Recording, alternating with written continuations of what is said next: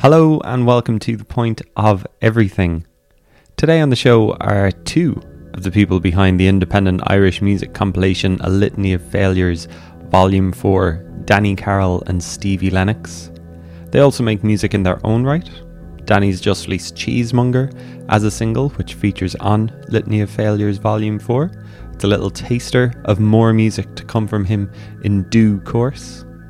He's heading out on tour with Laurie Shaw later this month, hitting Casey's in Wexford on September 22nd, Whelan's in Dublin on September 23rd, Prim's Bookshop in Kinsale on September 28th, Leavis's of Ballydehob on the 29th, and Plugged in Cork on September 30th. A nice little tour of West Cork there that Danny's got planned. Meanwhile, Stevie plays with the brilliant Belfast band Junk Drawer, who are also doing a couple of dates in Cork. They're in the Barras for Clonakilty International Guitar Festival this Friday, September 15th. Upstart Festival in Glenthorne in Cork on Saturday, September 16th. And they're in McHugh's in Drogheda on September 22nd before they head out on a UK tour with Superchunk. So both acts feature on A Litany of Failures Volume 4 alongside 20 other artists. Some you might have heard of, some you might not, some you'll like, some you might skip. As the press release says, the compilation aims to document the independent music community in Ireland and the sheer wealth of creativity throughout it. A Litany of Failures began as an EP featuring 4 acts in 2016, but grew considerably in the following releases to 18 and then 22 tracks. Acts featured this time around include Moelle, who open up the compilation, Elaine Howley, Trá Fáidín, Junior Brother and Nisha Roo. For this chat, we're going to talk through all of the acts with Stevie and Danny, give you a flavour of what to expect, talk about how great the acts are, and touch on various subjects like, say, the Dublin and Belfast scenes, in air quotes, how the music has diversified since Volume 1, and yeah, we're just going to celebrate Irish independent music. You might also hear from the third person who helps out with the compilation, Paul O'Connor, who features under the moniker Licehead. Yes, he has a song on Volume 4. He was on holiday in Portugal, but maybe we just had to hear from him during the chat. All will be revealed. You can get A Litany of Failures Volume 4 and Volumes 2 and 3 if you don't have them already at Bandcamp. Go support Irish music. We'll hear some of the tunes from the compilation sprinkled throughout the chat too, but it is 22 tracks, so just keep that in mind as to how many we'll actually get through. You'll hear Stevie's lovely Belfast accent shortly, but I started out our conversation by asking Danny what the initial idea was for A Litany of Failures.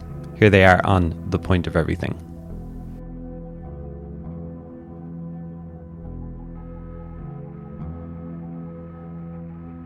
Initially, I think it started with Paul O'Connor, who has recorded some voice notes for us, but we'll get to those in due course.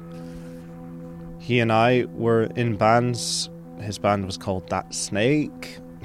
My band was called Shrug Life, and we'd done a few gigs together, and then he said, oh, what if we do a split release together?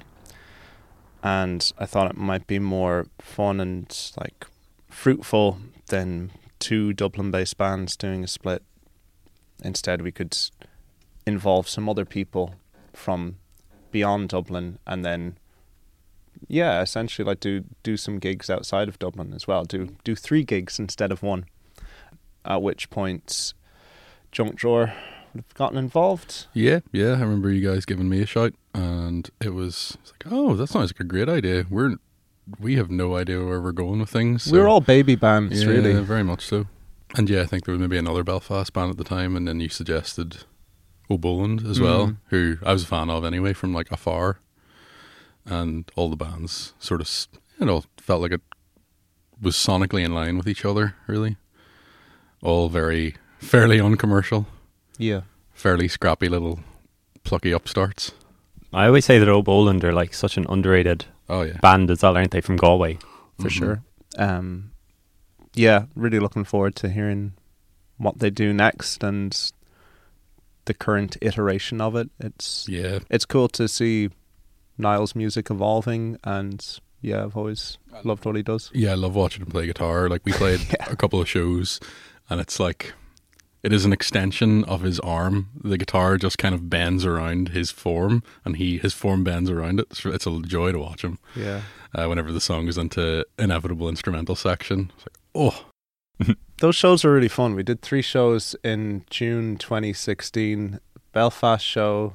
Belfast show, Dublin. very chaotic Dublin show. And Oh, I love these knowing laughs. Yeah. These knowing laughs Yeah. between. I think it was Sweeney's basement, and Sweeney's. they had no gear, and they had a sound guy that wasn't a sound guy, and this kind Yeah. of thing. I think I can really I can put the boot in because that venue doesn't exist anymore, so Yeah, it's that's fine. it. But it was a bit chaotic. I know. I think the sound guy was just back from a music festival and really still very much mentally there. Yeah. I think we were shocking. I remember being quite embarrassed to play in front of a few faces I knew from like the Dublin music scene. It was like, oh, My experience was the band That Snake. They had a guitar player that played through like a bass amp, or he did sort of weird stuff with his amp where basically he was like playing bass on guitar, and he had like my band went on after him, and I didn't think to change the settings, and apparently I was just playing with like very bass setting. These are the horrors. The growing pains. totally Growing undermines your entire thing. Oh, didn't it just? Yeah. Are bad gigs like formative? Yeah, Of course. Yeah, definitely. like you learn a lesson sort of thing, do you? Like, I'm Oh, not going to yeah. be like drunk or something playing the gig or something like that. Is I've it? definitely learned more from a bad gig than like 10 good gigs, for sure. There's just certain things you don't want to run into again. Certain things about how to set up your sound so things can't change once you start playing. It's just lots of practical things that just come instinctively whenever you've been up against it a bunch of times. So that first EP, that first Litany of Failures EP, that was all the 4 bands on tour together, was it? Yeah. Mm-hmm. And it did well enough that you thought the next year or 2 was it 2 years later, like, maybe we should do this again. I don't know if it went well. It was enjoyable, I suppose. It's sold out because there were about 20 tapes. I yeah, think. there was very few of them. Yeah. But they were gorgeous little like blue and yellow cassettes, and that was I never thought much more of it until you might have mentioned it. I don't think it was me anyway who mentioned the second one. Myself and Paul met up again, and we used to. Paul was living in Dublin at the time. He lives in Limerick now, and we would go to Simon's place, and I guess a couple of years later, we thought, well, what if we do this and we do something bigger? I mean, I even feel now with Litany of Failures, the only reason it exists is because there's a clear and obvious void there. Like, it's an open goal. Like, it seems obvious that this kind of thing should exist, and it baffles me that nobody else who's more sort of savvy does it, because we're not that, we're not very like driven or savvy. It's very much one of many plates that is spinning in our lives. Yeah, very much so. What do you see the void as? Like, just taking, I mean, I would describe it maybe as a snapshot of a scene or of a certain time. Maybe is that what you're thinking is the void that you filled, or is there something else you're thinking of? A bit of it all, really. Like, I guess the DIY music community kind of exists as its own wee thing in the minds and like the friendships of everyone around the island, but a lot of them maybe don't know each other. I remember playing down in Dublin and chatting to people. It's like, oh, you know Paul from That Snake? And they're like, oh no, I don't think I know him. I'm like, oh, that's strange.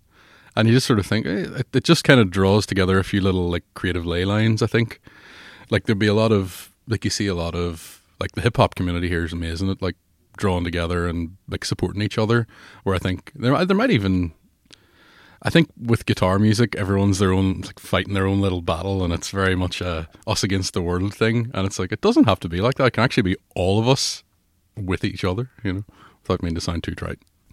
I'm always surprised when like I ask a band, what they're listening to or what was their favorite release of the year or something like that, and they just say like a mate's band or something. That's kind of like one of the things I think about when I think of like a scene or something. It's so chummy or something, Yeah.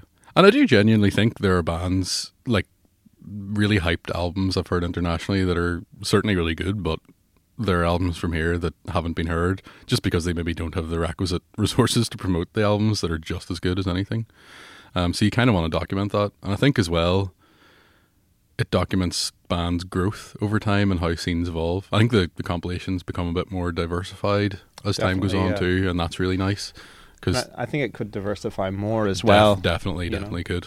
Yeah, for sure. Why do you think that is? Just like bands getting more or acts getting more adventurous? I think, yeah, bands, and I think our own ears as listeners as well. I think Litany of Failures definitely started from bands that were playing gigs together anyway, and continued in that fashion. So it's inevitable that there is a degree of continuity because it's, it's all guitar bands or what have you initially, and then that starts to diversify a little bit more, and maybe the kind of music that we're all individually making diversifies more, and it stands to reason that it could become broader, I think. Yeah, definitely. You can see like very real time progression of like, oh, there's actually quite a lot of experimental music here now, or there's more ambient or folk or whatever else. Yeah. But I think it's also just the music community has kind of opened its ears. I think no one really labels themselves as much as they used to, or maybe that's just my perspective. But I feel like bands aren't necessarily tied to having to be a certain way, and even like kids don't label. You don't have the like Fermi-Mo divide or the Fermi. We're the punks. We're the metalers. I feel like everything subculture doesn't exist. Subculture, yeah, exactly. So I think bands, a lot of really interesting bands and acts and musicians that can just draw influence from absolutely everywhere now as well, and also we're just able to see it more now, I guess. So Litany of Failures 2 and Litany of Failures 3 followed. I think that they got bigger, didn't they? Was it 16 or 19 tracks and then 22 tracks? Yep. And this one is 22 tracks. This is 22 as well. Really so maxed out, I think, in this one. Really, yeah. It was tough squeezing everything in, but we got there. Could it have been like 50 songs, 60 songs, or were you kind of like, no, it's too much? We've got the limitation, thankfully, of vinyl pressing. We're kind of committed to the artifact, so that limits how much can go on there. I think, I know for me, like I wouldn't have any interest in listening to a 50-song compilation. That's what Spotify playlists exist for, I suppose. Where does this album start? So is it just like you just talking amongst yourselves and putting the feelers out to different bands? Pretty much. Yeah, we'll have some conversations about who we've been enjoying, whether we have any. I guess there's that thing of, do we have any music or new projects? Who do we know that have any new projects? Have we heard about anything interesting that's happening? And you can sort of start after a series of sort of Zoom chats and maybe like reaching out to some people. Kind of happens in waves, and then there's things that fall through as well. People just, especially during the pandemic, we were lucky with the third one that a lot of people had things kind of backlogged almost. But this one, I think, because it was coming back from it, it was a lot like the first track we got was probably a year and a half ago now. Yeah, maybe. This one took the longest to get together. Mm-hmm. This one had the longest sort of gestation period from us initially talking about it, initially asking people a few different things, tried to get some Arts Council funding, got rejected for that. Another knowing laugh there. Yeah. Well, it's really frustrating. It feels like the kind of, I won't go all chip on my shoulder or whatever. But this one took a while. And it's just whenever you're digging out of your own time, we're all a little bit older and we've all got a little bit more on our plates. So it's always valuable to make time for it, but it can be tough, and sometimes you just kind of, there may be a period where you just forget about it for a month or two. I remember chatting to, it was Connie from Mail, who I think she has assumed it wasn't coming out.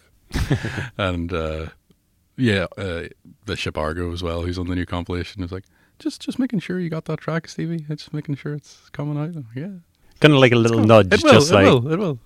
I presume you're like bands generally of compilation albums as well. Do you have like any favourites that jump to mind? I know I'm springing that question on you. Bundesrinke, I love. Yeah, I bought Danny a wee copy there recently. It's that one that came out in archival, and it's like a series of kind of blues, jazz, and just general Oddities, Prague, and Prague, just stuff you wouldn't have expected to come out of Ireland in the sort of from the sort of late 60s through to maybe about 1980, and it's just like while all the sort of church controlled Ireland stuff's happening, you have this really interesting like, oh look, there's all the weirdos we're up to, and I kind of like that idea of like, oh, that's what all the weirdos were up to then. That's one from here anyway that I really love. Yeah, but even stuff like, sorry, I'll give you one more. No, it's quite all right. Give us the other one, Stevie. It's like Warp Records putting out like artificial intelligence, and it's just this. It introduces Autechre to the world, and it feels like almost a portal to a whole community or scene or world of music that you hadn't heard before. And I only heard it in the last year or two, but when I heard it, I can't imagine what it was like in like 1994. Hearing something like that, so those would be big ones for me. We spoke a few years ago, and I'm sure I said Popsicle Island. That was a huge thing for me. They did 3 compilations. I guess the early 2010s. I think the last one was maybe 2014 or 2013. Anyone from Popsicle Island, I'm sorry if I'm getting the dates wrong, but that was very much like lo-fi indie community based, well, in Dublin, but not strictly in Dublin. There was some acts from Galway and elsewhere on it as well. And I remember going to those gigs. They did all day gigs as part of the launch of definitely 2 of them, and they'd be upstairs in Whelan's, and yeah, just those bands were really inspiring to me, and the idea of them creating a sense of community from nothing was fantastic. Hopefully this doesn't come off as like a dickhead question or anything, but like could it also have been a Spotify playlist as well, sort of thing? Why did you want to make something kind of physical about it? Is it again just kind of like marking the year? Yeah, I really have this romantic idea of someone thumbing through a charity shop in 20 years through all the Perry Como records of like all disintegrated, and they find this like a little Litany of Failures thing, and there's enough on the internet that exists about it for it to be researchable. But I don't know, I think we're all like trying not to be as jaded as possible about the music thing, but you have these lovely little like things when you're a teenager that you aspire to, and I think the idea of finding this like actual item that will exist well until it gets trashed or scratched too much, maybe gives some perpetuities. Like it's kind of like a bit of an old romantic notion, Yeah, the artifact's important. Mm-hmm.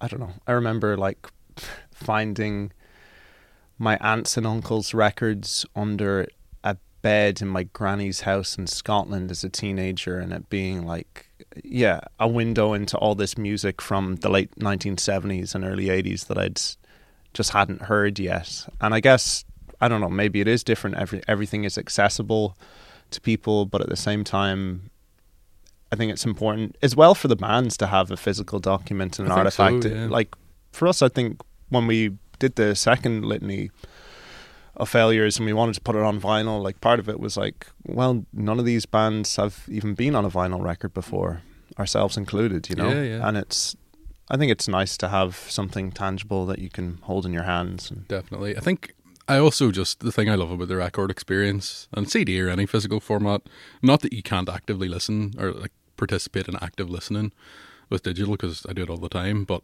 there's something really nice about putting it on and making it the centerpiece of the music listening event, so you engage with it like going to the cinema or watching TV or whatever. Will we see what Paul has to say? Yeah, let's see what Paul has to say. We haven't actually. You should probably introduce himself. Do you need to explain this? Sure, why not? So Paul O'Connor is the other person that organises a Litany of Failures with myself and Stevie. He's on holiday in Portugal. Years ago, we did a Litany of Failures gig at Christmas where Paul pre-recorded all his stage banter, and it remains in my head like one of the best things I've ever seen. So I was kind of goading him into pre-recording answers for this interview, knowing that he wouldn't be here. And he said he sent 4 voice notes. The first voice note is an introduction to himself, so maybe we'll do that. And then he said the second and third can be played at random whenever we want. And his 4th one is a conclusion goodbye. So we'll go for the intro first, I think. Hello. This is the other guy, the third member of what is sometimes referred to as the Litany of Failures Brain Trust.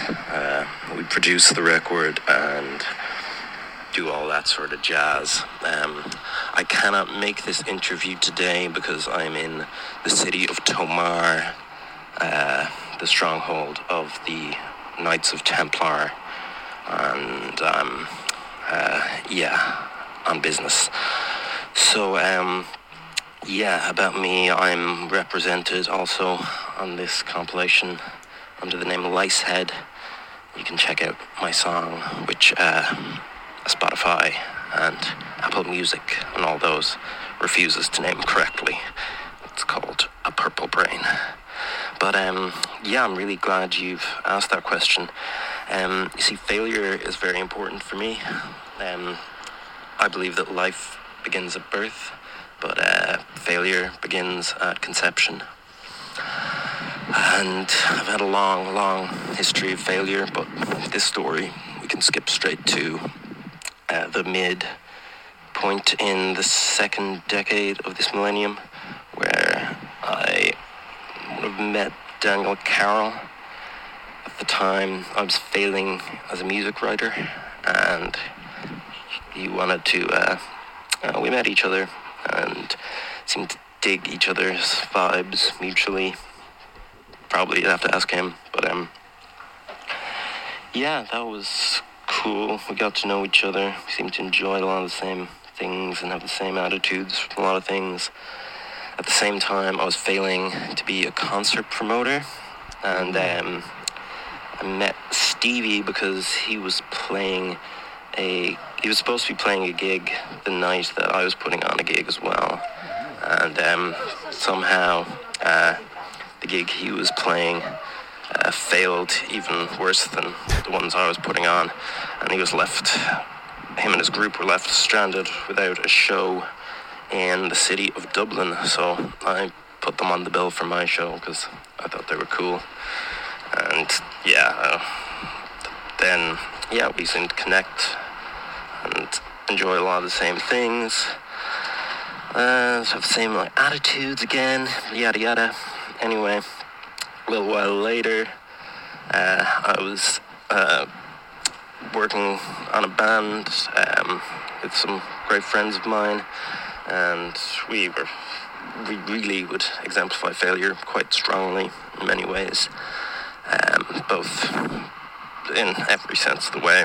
But I had the idea of releasing one of our songs on some sort of split EP, and I got in touch with Danny. We talked it out and we said, let's expand it out a bit. So we got in touch with Stevie and Niall and the guys from O'Boland. Somehow that came together, and then the next time we were like, let's do it again. So we decided the best route to failure was Huber's, so we decided to do a double vinyl with multiple acts, and ever since then we've, every couple of years we feel like suckers for punishment, so we try to hoard 20 artists, herd them towards including tracks on a giant big compilation record. I think it shows there's a lot of people who will just make great music despite concepts of success that some people need. One of the prerequisites to get on is that, that you do it anyway. So I wish them all success, but for me, failure is the only way. And so if you have any more questions, please ask. Okay, so we can always refer to Paul again if needs be. I hope that didn't derail things too much for you, Owen. He really illuminated it. It felt like he was explaining maybe how a question I should have asked about how you met. So thank you for that illuminating answer. I kind of forgot that I met you and Paul kind of separately. It's funny how those wee things happen. Those like little weird satellites of failure principle. Yeah. All eventually colliding. So we'll talk to some of the acts, all of the acts. There's 22 songs on it, so we'll see how we go, I suppose. First of all, what about track listing? Are you fighting over this at all? Are you like, no, this has to go on here, this has to go on here, or is it all very diplomatic? It's been fairly diplomatic, I think. Yeah. Danny led the way very much in this one, for sure. And because I used to be of the mindset that maybe things should be clustered together, and you thought more about flow, which is absolutely the right thing to do. And I think this one flows the best of the three records. But I don't think we've had any arguments. It's just sometimes a lot of it's more pragmatism of squeezing things on the sides. And Yeah, sometimes it does come down to just how much space is on a side of vinyl in some respects. But How much space is on a side of vinyl? 20 minutes? up to 22, but you don't really want to go over 20 generally. compromises the fidelity of the audio. And then there's certain things about, it's as it approaches the center of the record, grooves become shorter, and if there's a lot going on the track, it can really Low end. Can issue low end, just a little bit clustered, a little bit of distortion in the highs as well. So you kind of want something a bit more sparse at the end, but you also just don't want it to have this like noisy song, sparse one, and then just repeat that the whole way through either. So you have to be very, you just want to keep it fresh and a little bit unexpected. Wow.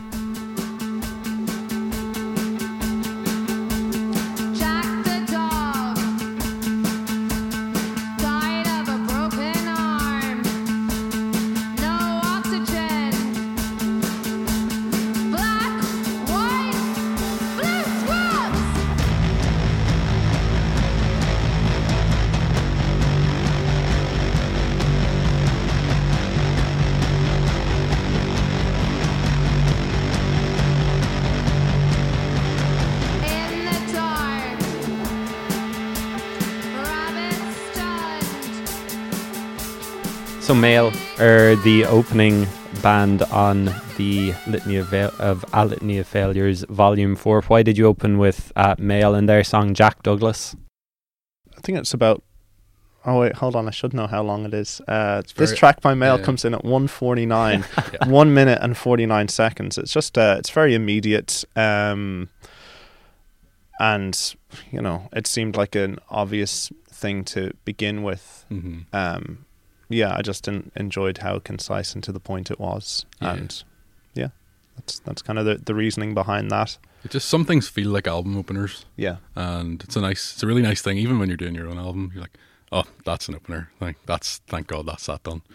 But it was nice to get that and just be like, that's a blast of energy, because that's what they do really well. And they're having a really good year as well, aren't they? Like, they released their debut album earlier this year. I saw that Iggy Pop played 4 or 5 tracks from them on his 6 Music show last weekend as well. And live, they're just like a blast of energy, aren't they? You love to see it. I'm so glad they came back after, because there was that big gap between like their very first single and then maybe like 5-6 years at least, probably, maybe even more. I remember seeing them do like a Christmas show, and it was purely because they were home in Dublin at Christmas, and it was this sort of anomaly. And I hadn't, a friend of mine, actually Nisha Rue, who's on this record, was like, you should really go see this band. And this is maybe Christmas 2019, I want to say. They were fantastic, and it's cool to see the rest of the world realise that too. Yeah, absolutely. Stevie, your band is next.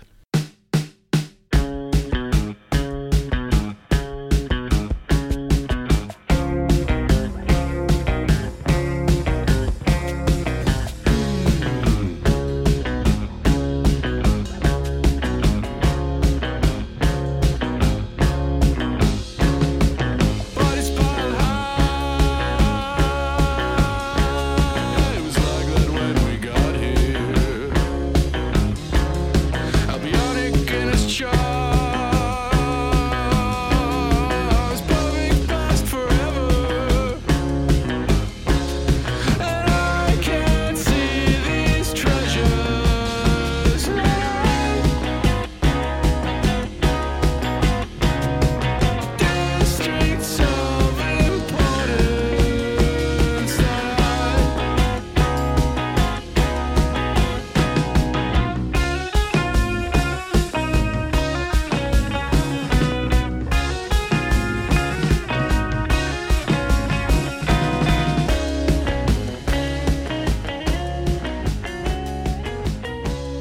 Junk Drawer, and what's the name of the track? Nids Niteka? Nids Nitica or Nids Niteka. It was this shop that we drove past every single time coming back from band practice.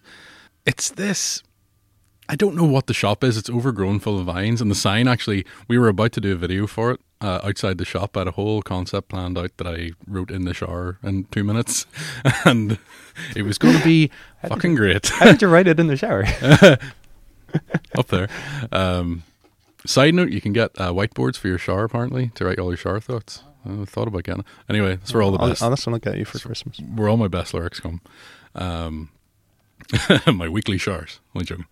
It's this shop that we went past every so often, and I wondered what it was. We all sort of pointed out because it's like Nids, because it's just such a strange phrase. And you go and Google it, and there's a bunch of different like threads on random message boards asking what the Nids Niteka was, and no one really seemed to know. And then I posted about it, and a bunch of other people in bands said, we were going to name a song that. Or like, we always ask what the hell that is. I'll give you a fun fact, Stevie. Yeah. On Litany 3, O'Boland contributed a song called Living Island is a Carpet Shop. Yeah. And it's true, Living Island is a carpet shop on Talbot Street. That's a really good name. It's a good name, yeah, Living Island. Interesting. The whole song I'm not going to get into a behind the music thing too much, don't worry, but yeah, the whole thing just got me thinking about, I love to fantasize about the past, and I really like the idea of the many things that shop could have been. So there's a bit of, that's kind of what it's about, a bit of a surreal journey through that. I also would like to say that we've been on like the first side in the last 3 records, and they suggest it, and I try and kind of blindly fight it. That's true, yeah. And I'm like, I just don't want to look like that guy who puts his own band on his own compilation. Because they don't have to, they don't worry about it's that. It's always at the insistence of myself and Paul that Junk Drawer tends to suit side 1. There you go. So. And what's the state of Junk Drawer at the moment? You guys were down in Cork playing Quarter Black Party not last month, in July. Mm-hmm. Are you guys recording an album? Have you got plans? We do. We can happily confirm that we're recording an album in January with Chris Ryan. Feeling pretty good about it. We're going to go down to the Meadow for 7 days, and never really done like a... Meadow is a recording studio, I presume, and not an actual... in Wicklow, Rain Trenches. Oh, class. Lovely place. Lots of nice gear. Hopefully Arts Council funding comes through for that, so we don't end up out of pocket. So we're going to do that. We never really have done an album in a condensed 7-day period, so I think that's going to help us, to be honest, because we're always very piecemeal, and now we might actually have an album that's coherent. You guys are playing Clonakilty International Guitar Festival. Has it been announced? Good. I think it will be by the time this comes out anyway. Good, yeah. We're doing that. We're playing in Glounthaune in Cork at Upstart Music Festival the next day. So that's going to be a nice trip down to Cork. We're playing Drogheda the following Saturday on the 22nd. And I think we can probably say that we're supporting Superchunk in the UK, the like 90s indie rock band. Say they're still around, but like their heyday, they were playing with them in November, which should be really fun across the UK. Just didn't think we'd even get over to the UK this year, so that's nice. And we've a couple of shows at the end of the year that are still to be announced. Great. Are all of these shows kind of like proving grounds for the new songs, or have you got like the new songs kind of like set at the moment? Yeah, no, they're still very much in process. State of flux. Even thinking back to how songs were recorded in the album, we were still kind of finishing things off. I like having an element of malleability to the songs. Maybe it's because we're completely non-committal and far too like bound by choice paralysis whenever we're writing stuff. But I feel like we're closer than we were whenever we went in and recorded the last one. But who knows? I think we honestly just kept getting offered these gigs, and they were all gigs we didn't want to not play. More than anything, we probably should be writing more and focusing. We have 2 Cork-based acts up next. Larry Shaw with The Reunion and Elaine Howley. I imagine you'd say that. I'm presuming that Larry Shaw, Danny, is like you're just a big fan of him, and like if nothing else for his work ethic.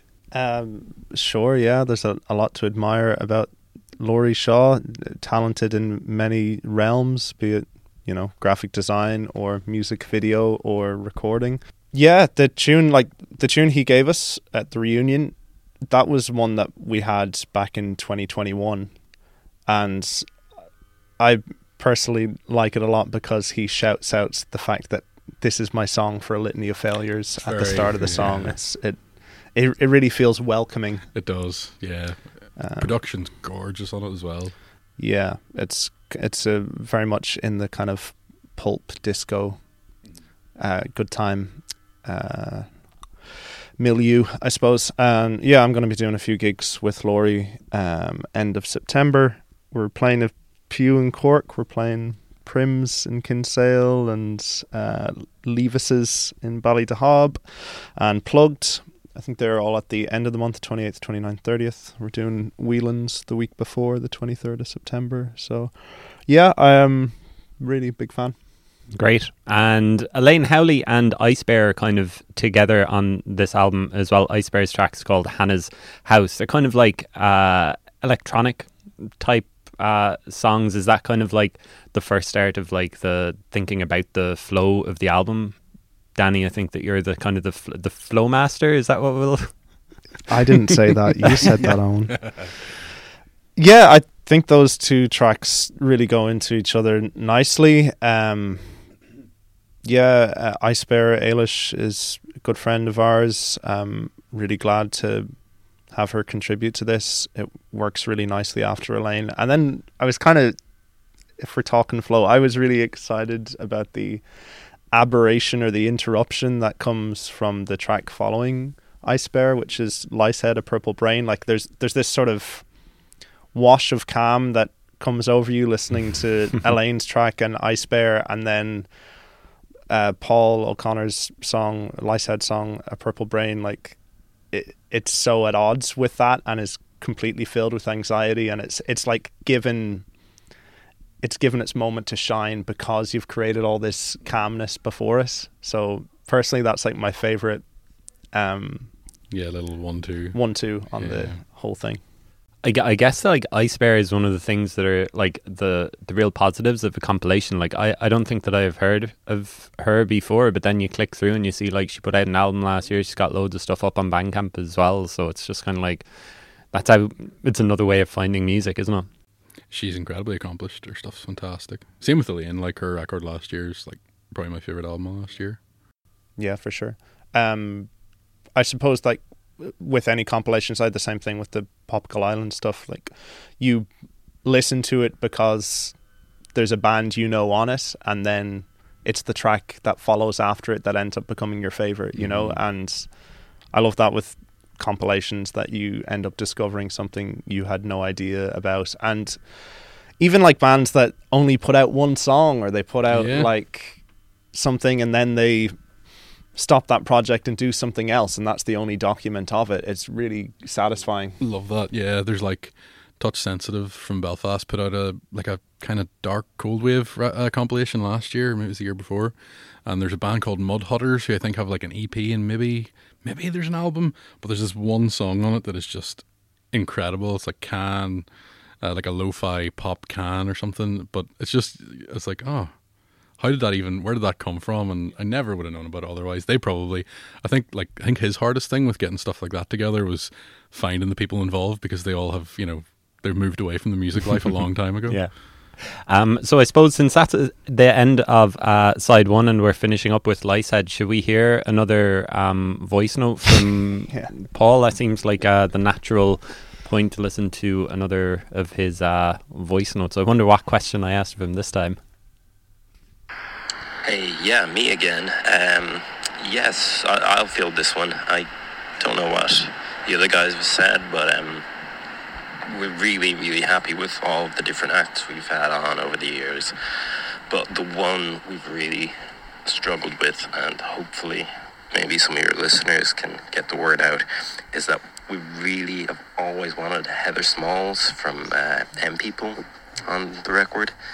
And hopefully Volume 5 could be the one. We'll keep doing it until we get Heather Smalls on there, or at least I will. That's my main objective. A lot of people think it's just an Irish compilation, but that's just what's around, really. If we had Heather Smalls' number, we would not hesitate. So, I hope that answers your question. Isn't M People Dreams Can Come True? Isn't that them? That's Gabrielle, I believe. okay. Actually, yeah. Heather Smalls. She's on the 1998 re-record of Perfect Day for Comic Relief. She's Well, look at this knowledge. Look at this. she does the "You're going to reap what you sow." That's her line. Ah, cool. I'm Didn't know- I not. didn't I'm know not that. going to impersonate her. She's one of a kind. But yeah, that when myself and Paul met to talk about Litany of Failures Volume 2, I remember us like writing out a long list and then coming away with it, and the name Heather Smalls being on there. I was like, I've not heard her actually. Who's that? And then I looked it up, and he had slipped a little in joke into the list of Irish bands, and on it goes. We have a spreadsheet, a litany spreadsheet. We do. We like and that's Heather how. Smalls is a constant. Yeah, A guiding light. one day. I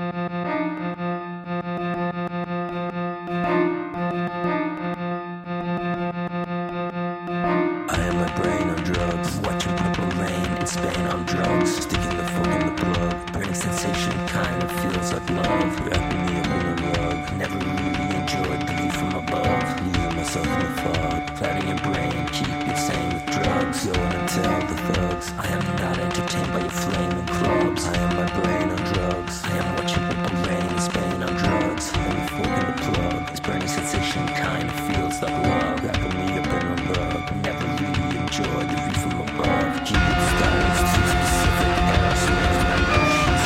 Suicidal color vision, burning through emotions. Suicidal killer wishes, whether that be flawless.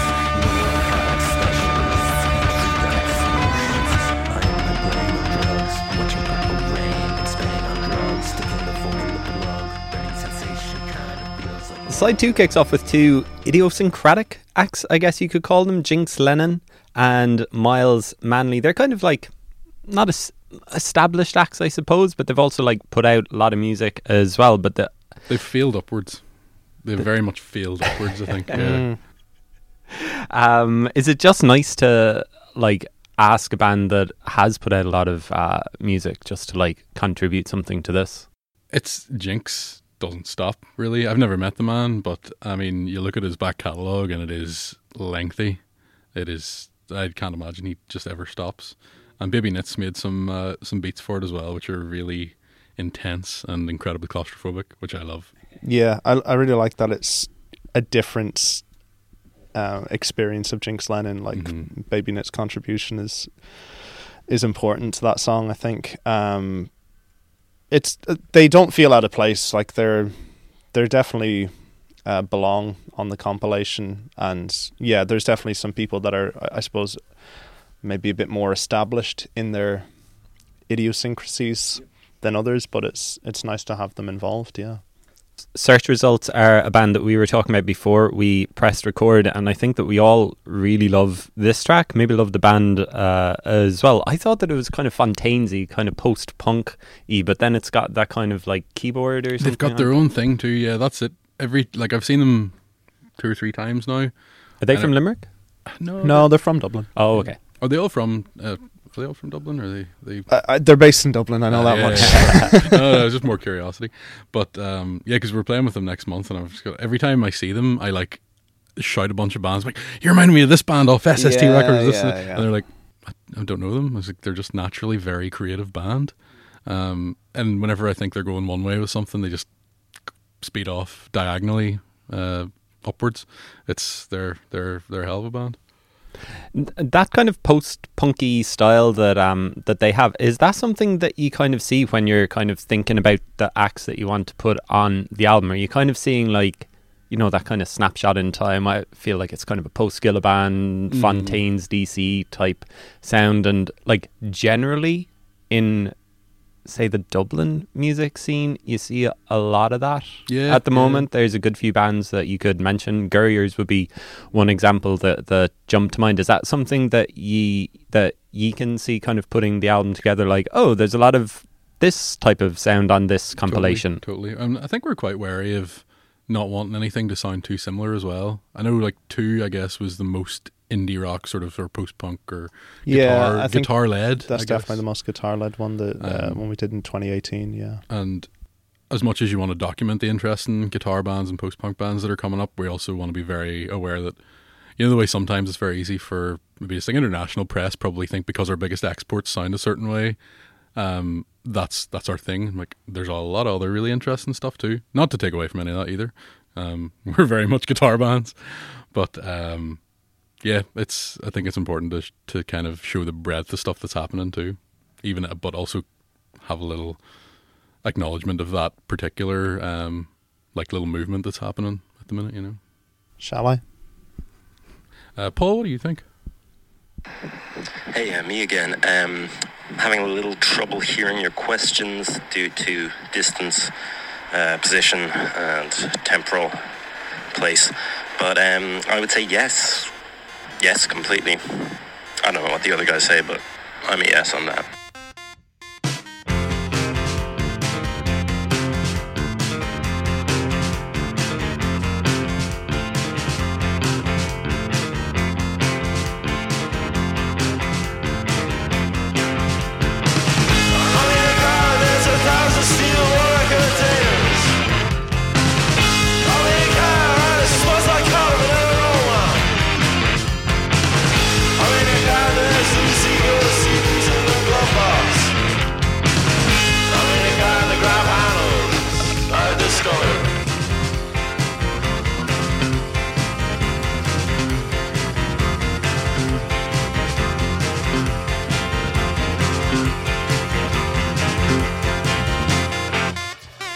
And on that note, we get to this guy called Danny Carroll and his song Cheesemonger. Danny, do you want to tell me about this?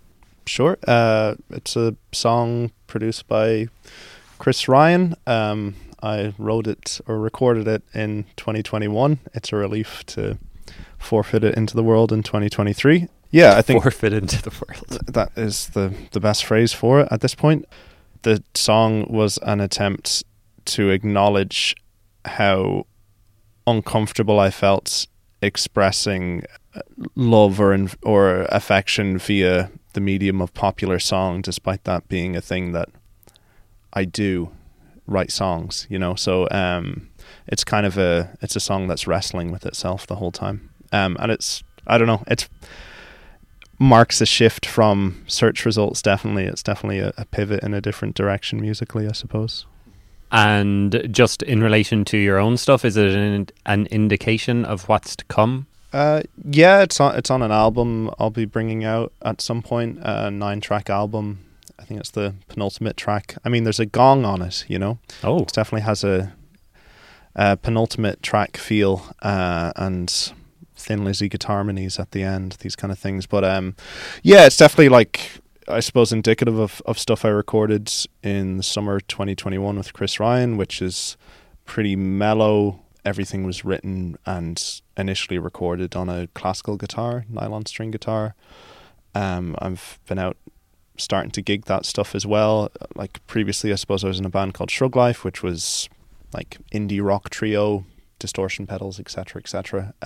This is a bit more of a, I don't know, singer-songwriter, carry on. And you do sing in it, everything's coming up Millhouse, a classic line from The Simpsons. Is that a line or a song that you've kind of had for ages and you're like, where is this going to fit into my lyrics? No, it just that just came out naturally. That's just how my brain works, unfortunately. It's like most Irish people, I feel like, you know, instead of being able to quote Bible verse, like the Irish population can quote Simpsons references.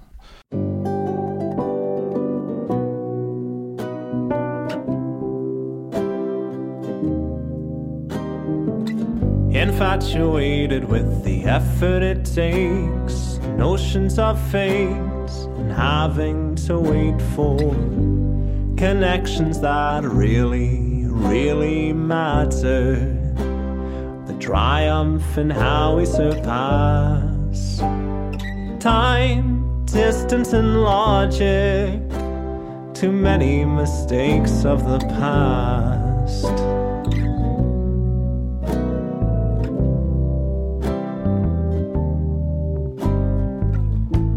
To think of me then and to look at you now. Everything's coming up, Millhouse. Striding through the rising tide, staring down old doubts with pride. I thank God I'm alive for a change.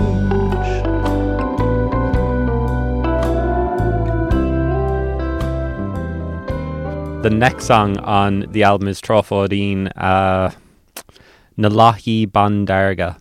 They're a band that just seem to be winning over loads of people who see them. I didn't get to see them at Another Love Story a couple of weeks ago, but I know people were raving about them. I saw David Kitt put something up on Instagram about how great they were. Have you guys seen them live? Have they blown your mind? No, I was just thinking about this as I saw it approaching. They're a band I've been dying to see live. It's just that thing where they're at the far end of the island and I'll have to make a trip to see them at some point. But it's that thing where there's always something really interesting happening down Cork way, and it's so inaccessible to me in Belfast. I wish it wasn't. That's where all the best weirdo music comes from, and it's just like when they give us this song, I was like, that's what Trófóidín do now? It was like, I love it. I think it's a class song, but it totally just, I was like, that's definitely the right song. Because stylistically, it's just not what opposite to everything else I'd heard. Everything they put out, I've bought and consumed a lot. They're great. Yeah, I would think of them as a trad band, but all of their gigs are completely improvised by the sounds of it. And then you hear this, which is it belongs, with Elaine and Ice Bear, really, doesn't it? Yeah, definitely. Totally. And Junior Brother, then another trad act, another established act as well in his song Nothing Song. I'm presuming that you're both just big fans of Junior. Kind of, that's it. It goes without saying, I suppose. And it's always really nice when a bigger act gives you a song too. It kind of elevates everyone. Everyone's in different stages of their career, and Junior's obviously a little bit further on than everyone, and he's doing great. That's just another great song from him. I don't even know what to say. Side 3 then opens with This Ship Argo and Bog Band. I don't know anything about them. Do you want to... I think This Ship Argo or Belfast? Yes, that's Aileen McKenna. She's very talented synth wizard, composer. Yeah, she put a song in that European Endless, which I think maybe you and Phil Christie were talking about it a while back on one of the shows. She's another one of those people that just knocks out music constantly. Knowing her personally, I think she has 2 albums in the can ready to be released at some stage. Just one of those people. And that's just a gorgeous song. I thought it was a really nice way to ease into the second LP. And Bog Band, Danny? Yeah, Bog Band, that's a new project from Stephen Starr. I think, as I said earlier, there was a long gestation period between initially asking some of the acts for this compilation and then asking maybe a second batch of people, really. I think there was a period where we had maybe 12 songs and then 6 months passed, and we checked in with various acts saying, hey, do you still want us to put this on a compilation? Are you still we've been slow moving on this? And some people gave us a different song, or some people gave us a new song as an option if we wanted it. So Stephen he said, I've got this new project, Bog Band, and sent us this song that was completely different to the other contribution he has on it. And it felt different enough and distinct in its own right and justified to put it on. Yeah, I haven't got a chance to catch them live yet, unfortunately. I've been meaning to. I know they've started to do some gigs around Dublin. I caught them on Maria Somerville's show on NTS a few months ago. That was cool to hear them there. And the track's really good. I was listening to it this morning. It just... I love when bands create their own worlds, and especially when you see them live, you know, you can just sort of go into their space and you're immersed by it. And I think they're no different to a lot of acts on here, that they create their own world. So excited to see what they do. Big things coming from Bog Band.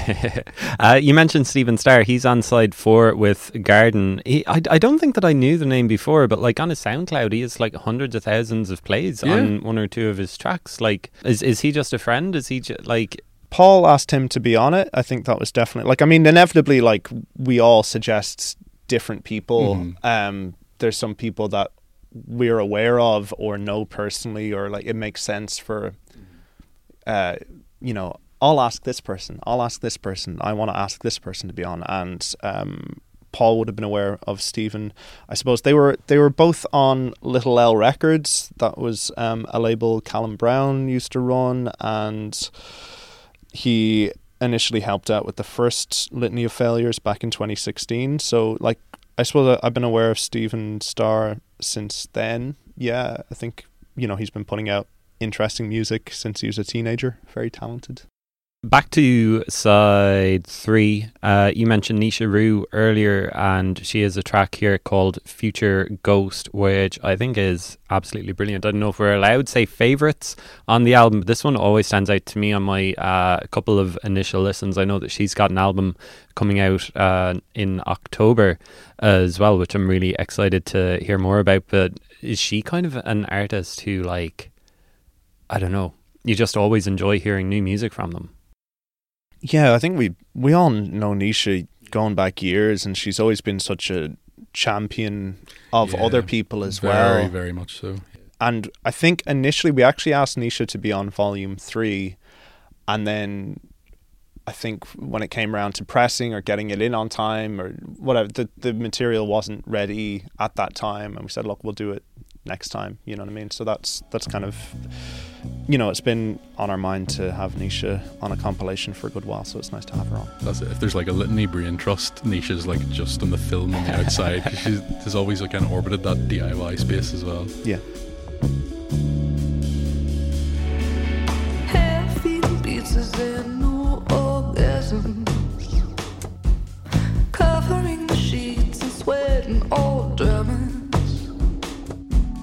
coloring in the parts of our bliss that we don't want to share without a strong glance. The neighbors will storm, make the plane of the noise, and we sleep until noon because it's a choice. But I'm planning a schedule where I get a bad day, 'cause we get nothing done when we sleep so late.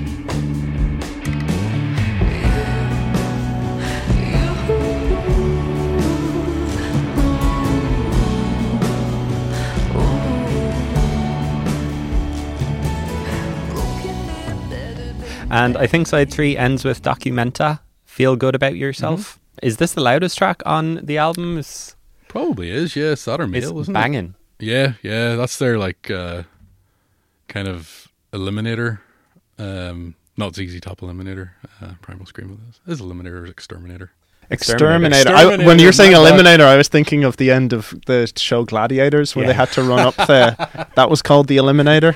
I'm really sorry, but yeah, it kind of reminds me of like our third album by Portishead, like Machine Gun or something. Yeah, Machine Gun. Yeah. I remember actually, I'm a pal of Joe's. He lives down the street, and he actually played this song in the house one night when we were hanging out, and it just beat into my skull. So they're a band I've intended to get in touch with them, I think, in the previous one anyway. They play around Belfast. They don't really play outside the city that much because there's about 7 of them, and they all have lives. So I think. Do you remember we were outside an Asian restaurant in the summer of 2021, and you were just like, "Oh, do you know what? I'll go ask Joe if he wants to be on the next compilation." That's right. Actually, yeah. Just to give like an insight to the professionalism of this project, it's often like, you know, get some kind of verbal agreement in a smoking area, and then try to make it real via emails later. So I always wonder, is it kind of like a song on a compilation, is it a sign of what the act actually is, or is it almost like an offshoot or kind of a deep cut or something? But is this what Documenta are, just like banging kind of techno? Not really, although their third album, so the first couple, their full title is Documenta Drone Pop, and that's kind of their thing. Okay. Like Spaceman 3 sort of spiritualized thing. But the third album, what I've heard of it, is a lot more varied. There's a lot more stuff going on, and this is definitely still their heaviest track that I've heard, and I'm glad they give us this one, to be honest. I think it was one of their favorites, but they're just like, do you know what, the album's not coming out soon, so here, have this one. So I think it's hopefully one of their favorite picks. I think we're on to side 4 now. Hamer Place opens it up with Saturday Night's All Right for Reading. Cracking. Yeah, this is, I think that Hamer Place is a relatively new act, is it, Danny? yeah, it is, but I mean, at the same time, it's Ross Hamer, who is like nicest man in indie rock on this island. He's the Dave Grohl of Ireland. So. Is he the most prolific failure? Do he have the most songs on Litany? Potentially, yeah. So he in the past, he was in a band called Jet Setter. Then he had a project called Postcard Versions, which I still think is ongoing. Postcard Versions contributed to Litany 2. On Litany 3, Ross contributed a song with Dara from Gilla Band under the name 50 Years of Hair. 50 Years of Hair. And then Hamer Place is his new project. And yeah, it's a jangling good time. The breakdown, it just fills me with joy in this song. When it just goes into guitar land, I'm in heaven. That's a great song. This is my cheesiest question for you. Pretend that this is just like daytime radio or something, that Ross sings, and I'm having the time of my life on a Saturday night. But I want to know, what is your favourite way to spend a Saturday night? I want to give Paul O'Connor the floor. I wish I had more notes from him for that answer. Is his last one? Yeah, it's his last one. I'd just like to say thanks for having us on, and it's been a pleasure. And speaking on behalf of myself and the other guys, I'd just like to say it's been wonderful, and hope to chat to you soon again. Take care. That didn't really work. Oh well. I know, chalk that one up to failure. Yeah, indeed. Well, look, I'm sure that he's going to have a great Saturday night tonight. Yeah, over in Portugal.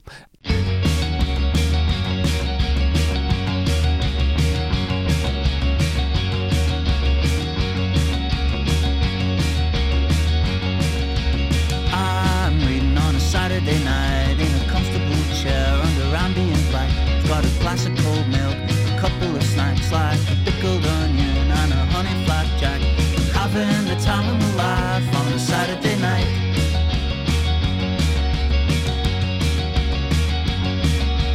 I am going from the first century to what Mr. Araby is having for tea, and what Napoleon's done to the Russian gentry. And Sigmund's been explaining what's gone wrong with me.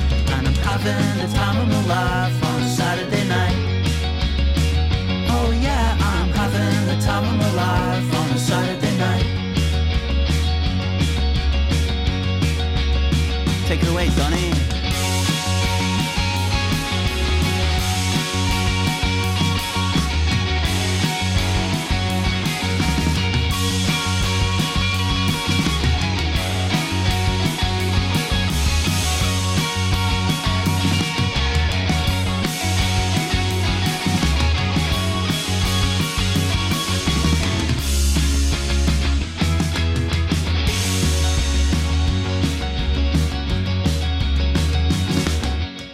Kitchen, Fistful of Cheese Strings is the next song that I have coming up. I don't know anything about them either. I think they're West Cork based. Yes, Jack Rudden. I know Jack.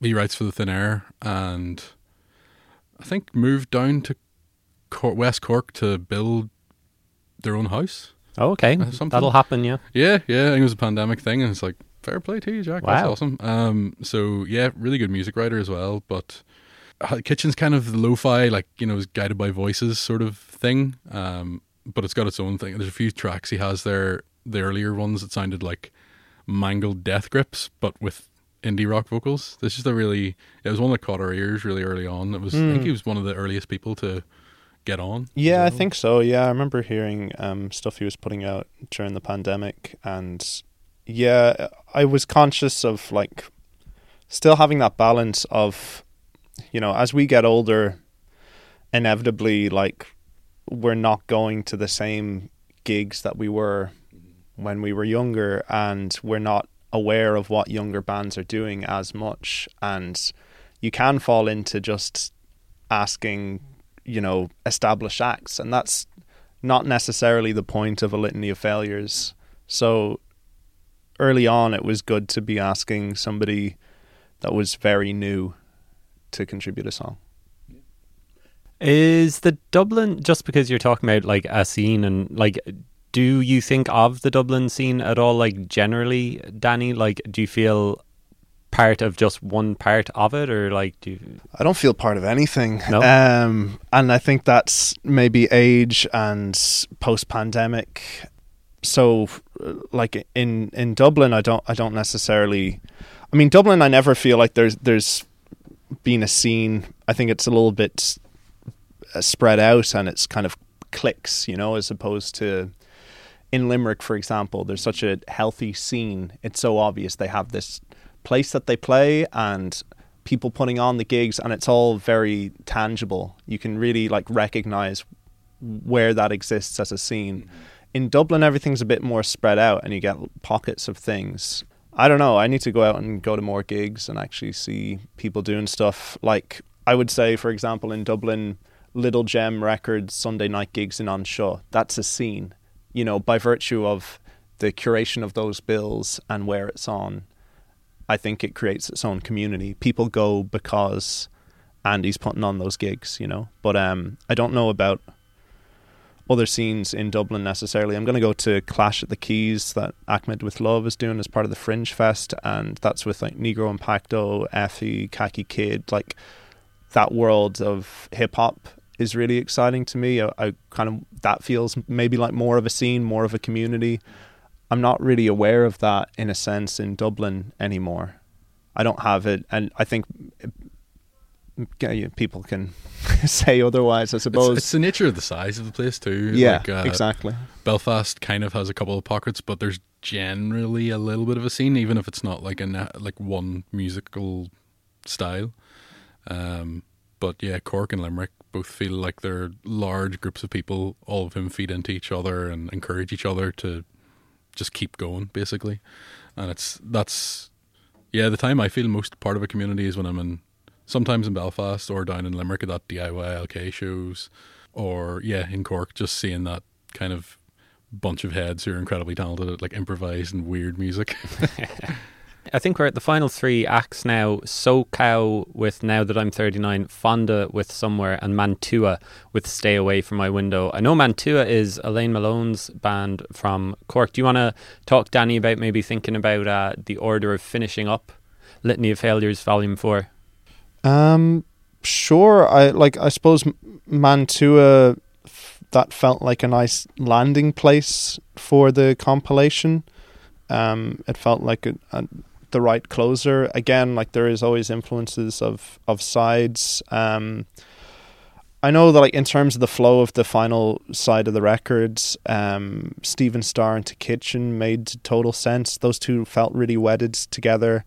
Then I mean, I think the Fonda track could have slotted in anywhere. There's always songs like per compilation that feel like they're really like median songs, like they could fit into any sort of side of it. It just happened to go on to side 4. SoCow, I guess this isn't a flow question, but like, he's had this like personal in-joke, it seems, that he's written a song like from the age of 35 onwards called Now That I Am. So we got Now That I'm 39, and yeah, like, SoCow is like a big inspiration to me when I was first trying to write songs about 10 years ago, and it's sort of affirming the kind of things that I wanted to do musically and lyrically. So it's really nice to have him on a compilation. Like, I've wanted to ask him to be on one before, and it's nice that he contributed. Great, and just like that, we're at the end of the compilation. I think we talked through all of the songs, or most of the songs. Yeah. Anyway, and we talked about your own acts, live shows too. You're not doing any like specific Litany of Failure live shows? Not yet. It would be nice to do one. I think we just need to have a chat about it. Yeah, I think that's what we're about to do, and hopefully, maybe by the time this is out, we'll have some concrete plans. You're going to usher me out and then right down to business. No, it's we didn't get to do any for the third compilation because of the pandemic. When we did the second one, we were able to do an all-day BYOB gig in an art space in Dublin, Jaja Studios, which is now defunct. Oh, man. I don't know if you've seen the Club Comfort campaign recently. So that's, that just came up last week, I think. Came up wasn't it? last It was week. announced. So that, and they kind of did a promo video. So this is like a new art space that's opening up in Dublin with crowdfunding. But it's, the promo video is somebody cycling past all of the closed art spaces from the last 5-10 years in Dublin that used to exist that don't exist anymore. Jaja Studios being one of them, where myself and Paul used to rehearse and we used to be able to put on gigs. And I say all this as a point of you need the space and you want to be able to make an event out of it. And there's so many spaces in Dublin that you get ushered out of at 10:30 for a nightclub, and I think we just need to figure out the logistics of, can we do a gig and make it worthwhile for both the people involved and the people going. It's important to do it in a DIY kind of a space as well, is it? It's important to do it in a way that you can have a degree of ownership over the space, and it doesn't feel like it's squashed in amongst other stuff. And that's not obviously we all play gigs in regular venues, and I'm not knocking them. They have they have to make money, and and it's not an easy climate to be doing anything in the hospitality sector at the moment. But in Ireland, it's nice to not feel like your event is one of many squashed on top of each other, and that can happen in other spaces. That was a real privilege, basically. Like when we did it in 2018, we were able to do an all-day gig in the height of summer that, an atmosphere was able to build over the course of the day. And there was a degree of, in a nice way, exclusivity and of it being in a different kind of space. Yeah, it was a really, really nice atmosphere. I think I even remember, that was the first time I met, Eilish, it's Ice Bear, and a bunch of people that are even on this compilation that were then on subsequent litanies. Yeah, it's just that nice sense of community. I think when you're in a DIY space that's totally curated by whoever did it, there's a nice sense of comfort inside of it as well. A venue is just a venue, but you can kind of make places like that your own. And I think there was really good vegan curry from Paul's partner, and there's things I remember from that day, conversations and so on that have lasted. I think you get that from those kind of events. Spaces is always a perennial issue in Cork. Anyway, what's it like up in Belfast, Stevie? It's pretty tough. We were trying to book a show there for December and trying to get anywhere that's open and not taken up by a club night or something like that.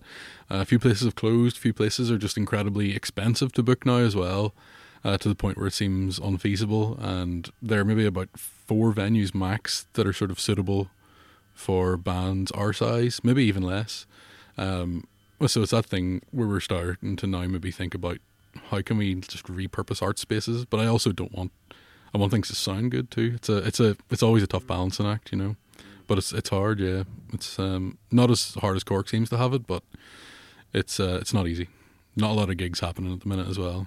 Oh, geez, we're ending on a down note. No, guys. no. There's loads of good ones coming up. Yeah, there's loads of good ones coming up. Yeah. On a positive note, actually, we're playing Drogheda for the first time in a few weeks. We're playing Glenthon. I've never played Clonakilty with the band. We've just played Bundoran a couple of weeks ago for Treehouse Live, who are really cool. And it was I feel like I'm starting to now see those kind of smaller towns have a bit of a community again, because maybe more people moved away during the pandemic back to where they were from, because they're actually really value having space and freedom. And I think they're now trying to make their own community out of places like that. So I think It's also like I'm a culty.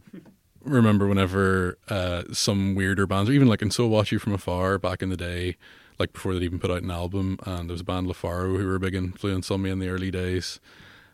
Seeing bands like that come to your town who never really experienced that kind of weird noise before, I thought it was very eye-opening, and it sent me down a kind of path, and it's definitely largely responsible for the reason for still being at it, basically, still being at the music, as Podge eloquently put on Litany 3. Yeah, well, Clonakilty Guitar Festival always has like a great attentive crowd, so you're guaranteed nice attendance there. And Danny, I was saying to you over email, just like, I think all bands should do a tour of like West or Cork.